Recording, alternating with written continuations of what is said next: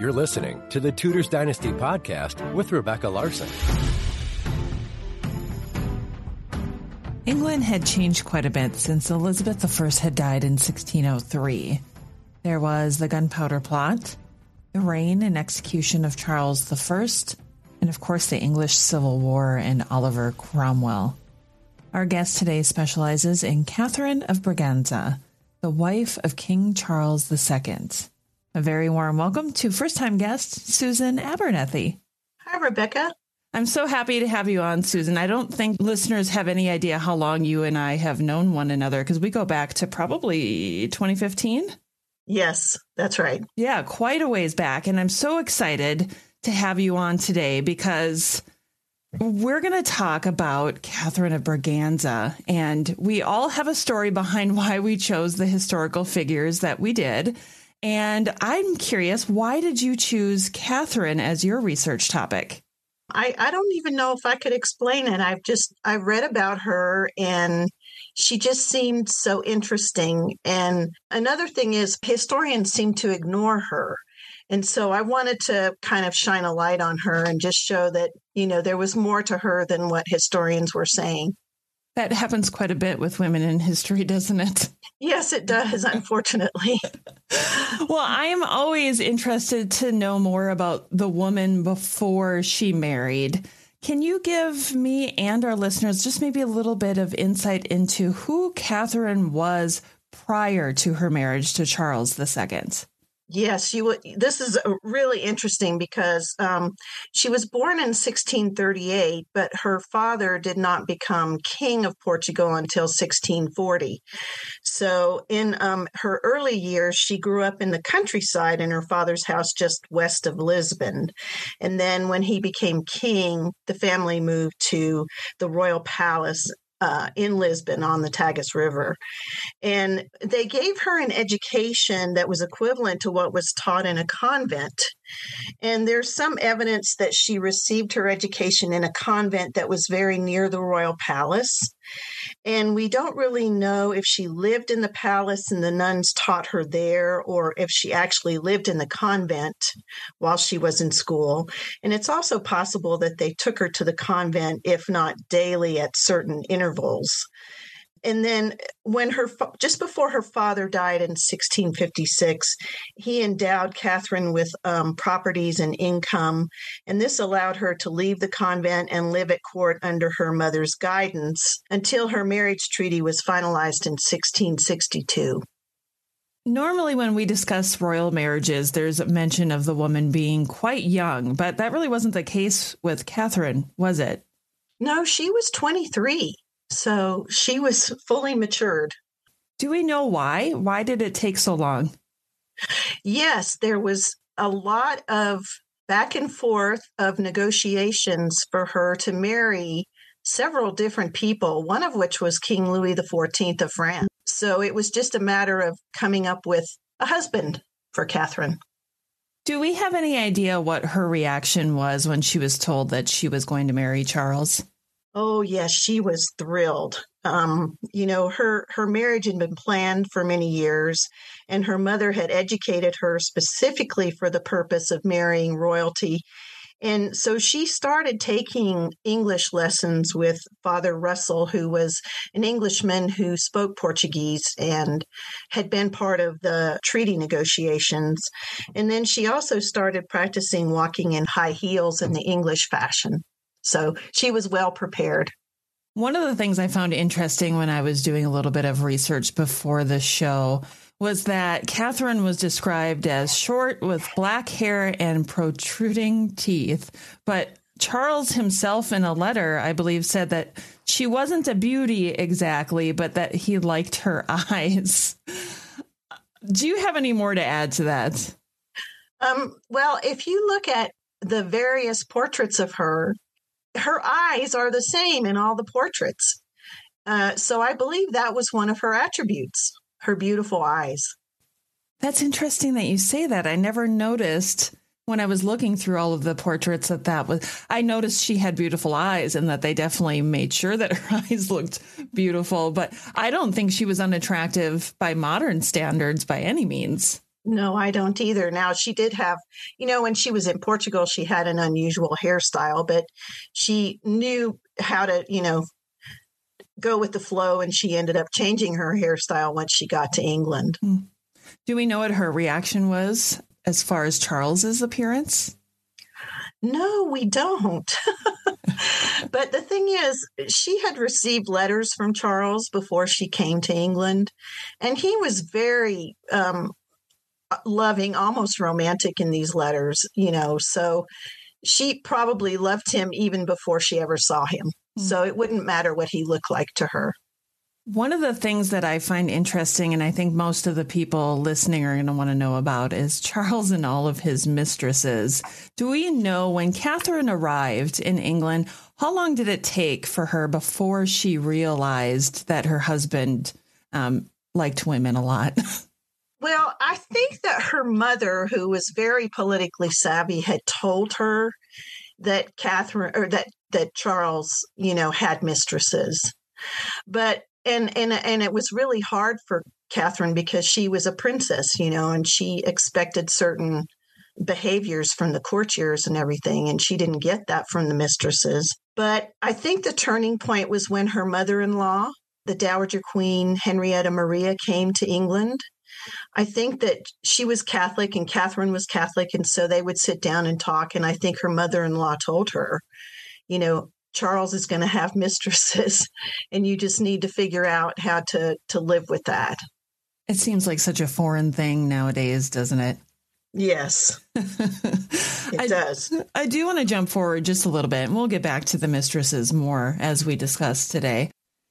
After this short break, we'll return with more about Catherine of Braganza, beginning with where was she during the Great Fire of London? 4 years after her arrival in England, I read, the big thing, 1666, and that date is significant because of the Great Fire of London. And I had read that during the Great Fire of London, Charles II went out to try and save the city. Do we know, where was Catherine at the time? Did she have any involvement? What kind of information do we have about Catherine during the Great Fire of London? Catherine and her sister-in-law, Anne Hyde, the Duchess of York, they were at Whitehall during the fire, and they were anxiously awaiting any kind of news about what was happening. And on September 5th, which was about 3 days into the fire, Charles had commissioned Catherine to take certain valuables from Whitehall to Hampton Court. So on the 5th, Anne and Catherine were packing up their valuables and their, all of their things, and they were planning to go to Hampton Court to get away from the fire. And the good news was that the fire stopped on the 6th, so they stayed. What a scary time, though, to be in London. London was made of timber primarily at the time. Yes. And, they talk about how that summer was hot and dry, and it was just waiting to ignite. And it just so happened. And I think this was also during the time when Elizabeth I's wardrobe, or a lot of her dresses, were destroyed, too. I don't know. Does that ring a bell to you? No, it doesn't. Okay. I know that a lot of her dresses were left over by the time that James I came to London, and his wife Anne of Denmark, used a lot of those dresses for her pageants and things. And I think she wore some of them too. Wow, interesting. I'm always interested in the clothing because, there's so few of it that still survives today. Mm-hmm. One of the things Catherine's probably best known for is tea, but she didn't necessarily bring it to England, did she? She more popularized it? That's correct. We have quite a bit of evidence that merchants brought tea to England around 1637.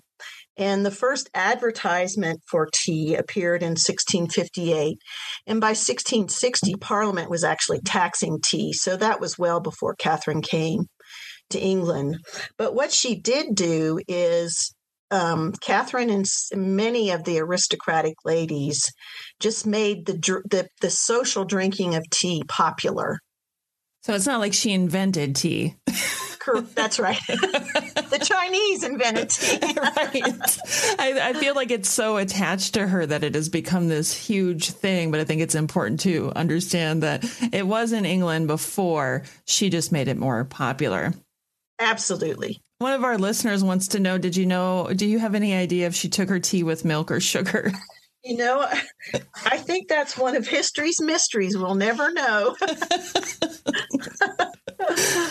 Well, we're looking at Charles II and Catherine of Braganza, and we've briefly touched on the fact that he had many mistresses, but I kind of would like to look a little bit more at their marriage as a whole and whether or not they were happy. Do we know if they were happy as a couple? I would say that Catherine was always happy because she loved Charles so much. And Charles went through different periods where he did, the two of them did get along well.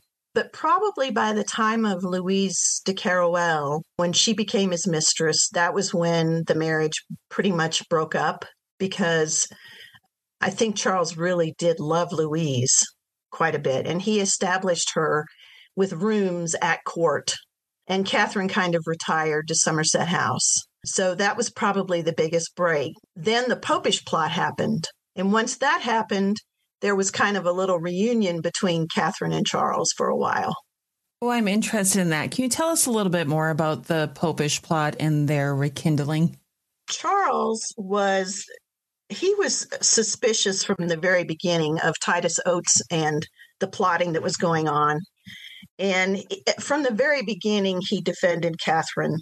And when Parliament asked to search Catherine's home of Somerset House, I mean, she swiftly obliged them and gave them everything they asked for in the way of documentation. And there's actually a letter that she wrote to her brother, King Pedro in Portugal, that praised Charles for defending her. And all things considered, the people of England knew that Catherine loved Charles and would never do anything to hurt her husband. They were accusing her of trying to poison him, which was pretty ridiculous. So in the end, it was her reputation that saved her when the House of Lords declined to prosecute Catherine. I'm so fascinated by their relationship. She was, by today's standard, relatively young when they married, but they didn't have any children. Maybe I can have you touch base a little bit on whether or not Catherine was ever pregnant and what may have happened. Yes, we have confirmed by her doctors that she did have a miscarriage in February of 1666. And after that, Charles does mention twice in letters to his sister Minette in France that Catherine thought she was pregnant. But we don't have any record that she had a miscarriage from those instances. So it's really hard to say if those were real pregnancies or not. From my research, it looks like she was pregnant anywhere from 3 to 4 times, but only one do we know was an actual pregnancy that she miscarried. That whole thing is so sad because Charles had all these mistresses who were giving birth to children. I mean, they sometimes speculate he had, 20 illegitimate children? Yes. Do we have any idea how Catherine responded to that, or I don't like to say felt because we don't know how these people felt at the time, but do we have anything in the contemporary records that give us an indication on how she felt about it?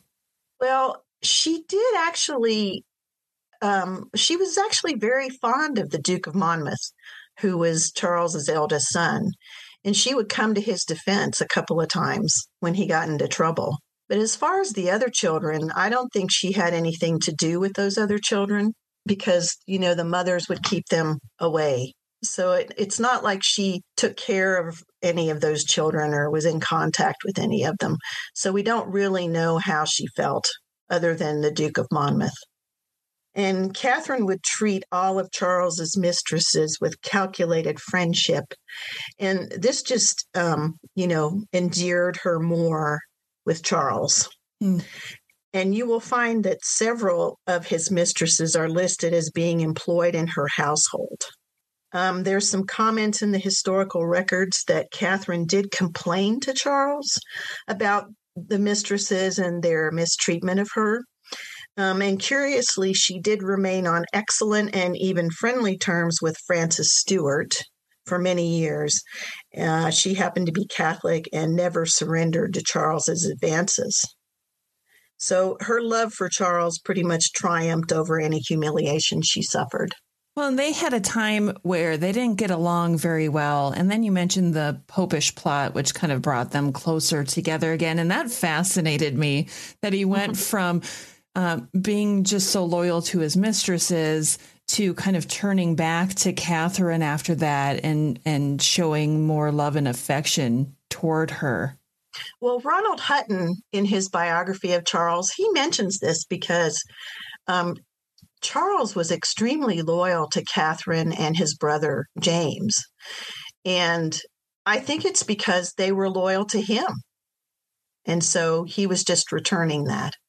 He knew that they would love him no matter what. Are there any stories of any just terrible things that the mistresses would have done toward Catherine? Yes, there is one story where there was an official banquet going on, and Catherine had asked that Louise not attend that banquet, in which she had a right to do because she was on Catherine's list of employees, basically. And Louise showed up and created a scene at this banquet, and Catherine was in tears. So that's the kind of thing she had to put up with. The poor thing. I always feel so bad for these queen consorts who just have to put up with so much because they're a woman. That's right. Well, let's look a little bit more. You know, I want to talk about her life after Charles, too. And one of the things, so Charles, what happened after Charles II died to Catherine? Well, James II and his wife Mary of Modena were both Catholics, and they treated Catherine very well while she lived in her palace at Somerset House. But after the Glorious Revolution of 1688, where William and Mary came and took the throne, Catherine and William III had a pretty tolerable relationship, but she did not enjoy any favor with Queen Mary II. And this was most likely because Catherine was Catholic and Mary was a staunch Protestant. And Catherine had always been kind and generous with James II's daughters. So it was kind of a curious state of affairs. She continued to live at Somerset House, and she also leased a house in Hammersmith beginning in 1686, where she did extensive renovations. A lot of people might not know this, but Catherine started a school in Hammersmith for to teach the daughters of Catholic nobility, because it was against the law to do this. But she did that kind of secretly. And so this house that she had in Hammersmith was close to that school. And she would go back and forth between Hammersmith and Somerset. But at one point, things got really dicey in London, and she was pretty much being attacked when she went to worship in her chapel at Somerset House. So she ended up in a small country cottage to get away. And she was there for almost a year before she went back to London. So was it a year after Charles died? This was for several years after Charles died. She did not leave England until 1692. Another problem that she had was she needed permission from her brother to return to Portugal.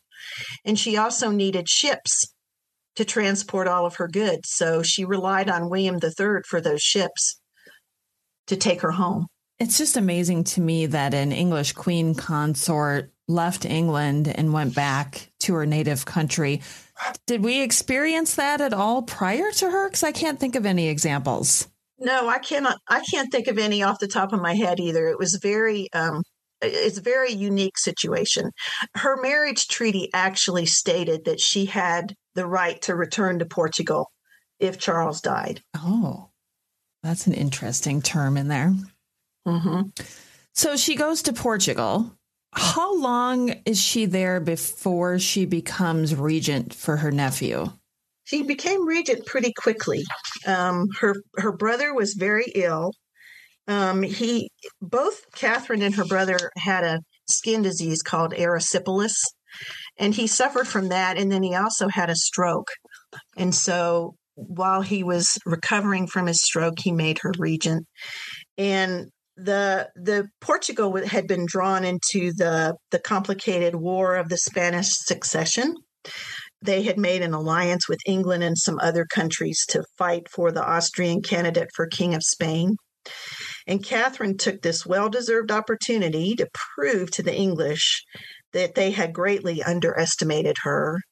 So while she may not have had the political savvy of a Cardinal Mazarin, she proved worthy of the challenge of running the government. Because of her diligence, she recruited soldiers. She remounted the cavalry, and she facilitated the movement of the troops. She established magazines of food for men and forage for animals, and this was a phase of war that had previously been overlooked.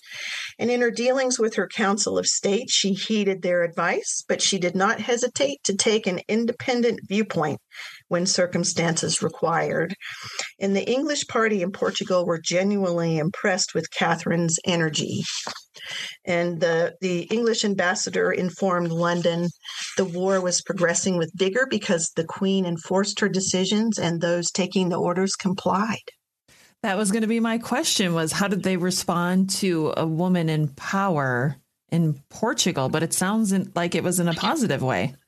Well, at first it went fairly well, but then, of course, there were some men on the council that, didn't like it and were in opposition to her. But she was very strong.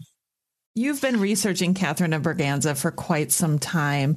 And one of our listeners wants to know if her correspondence or correspondences have been researched much. Was this something that you were able to look into at all?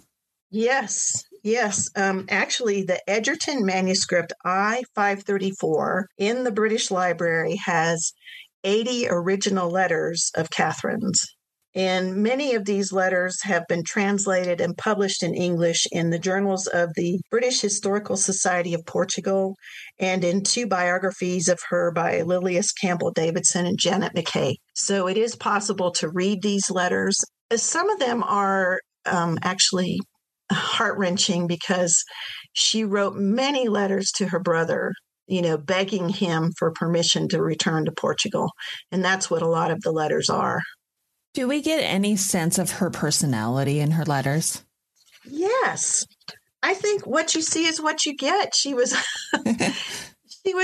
just a very nice, kind person. And that really shines through. She was no nonsense, pretty much business all the time. I want to know, so while she was in England, she kind of adopted some of the English habits and things that they did. When she was back in Portugal, how did she keep herself entertained? What did she do for fun? Actually, she didn't do very much. Oh, that's sad. Yeah. By the time she returned to Portugal, when she wasn't acting as regent, she built herself a farmhouse, basically, a small farmhouse. And she released most of her servants. She just had a bare bones group of servants around her.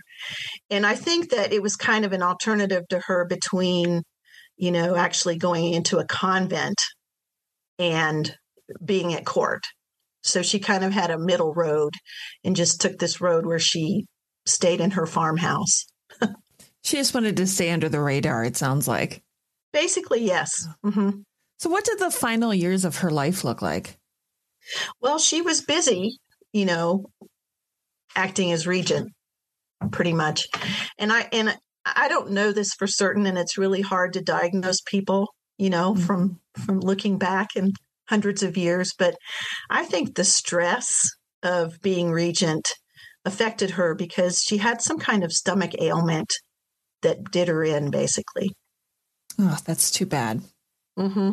She seems like she was quite the woman, and I'm so glad that you've come on today to kind of shed the light on her, because I think she's an important figure in history that we should be looking at. I think so. I think she was, like I said, she was just a very nice person. And she did not really enter politics that much, but she was always looking out for Portugal the entire time she was queen. If there is one thing that you would like to leave with the listeners about Catherine of Braganza, whether it's something we've covered today or something completely new, what would you like them to know? I guess I would just say that, she was basically underestimated, and that she was really a strong person and did what she had to do for her country.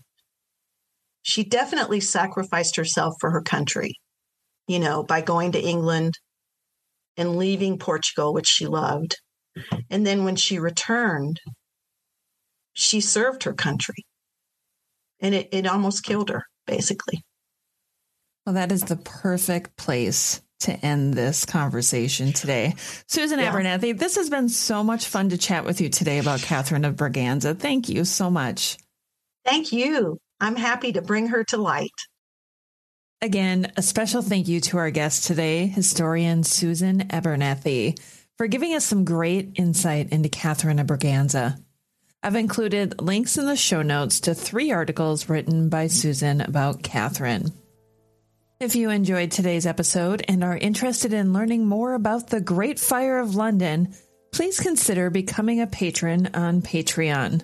New patrons like Leslie, Christy Love, Kelly M., Elizabeth A., Amanda, and Benjamin C., as well as all of my existing patrons, will get exclusive access to the episode when it becomes available. You can also find the link in the show notes to become a patron. Not only will you get access to exclusive content, but because of your generosity, you will also receive a commercial-free listening experience. It's because of your support and the support of all of my patrons that this show can continue to blossom into something amazing. So thank you so much for listening. Until next time. Thanks for listening to this episode of the Tudors Dynasty Podcast. You can follow and support the Tudors Dynasty Podcast on Facebook, Twitter, Instagram, and Patreon @Tudors Dynasty.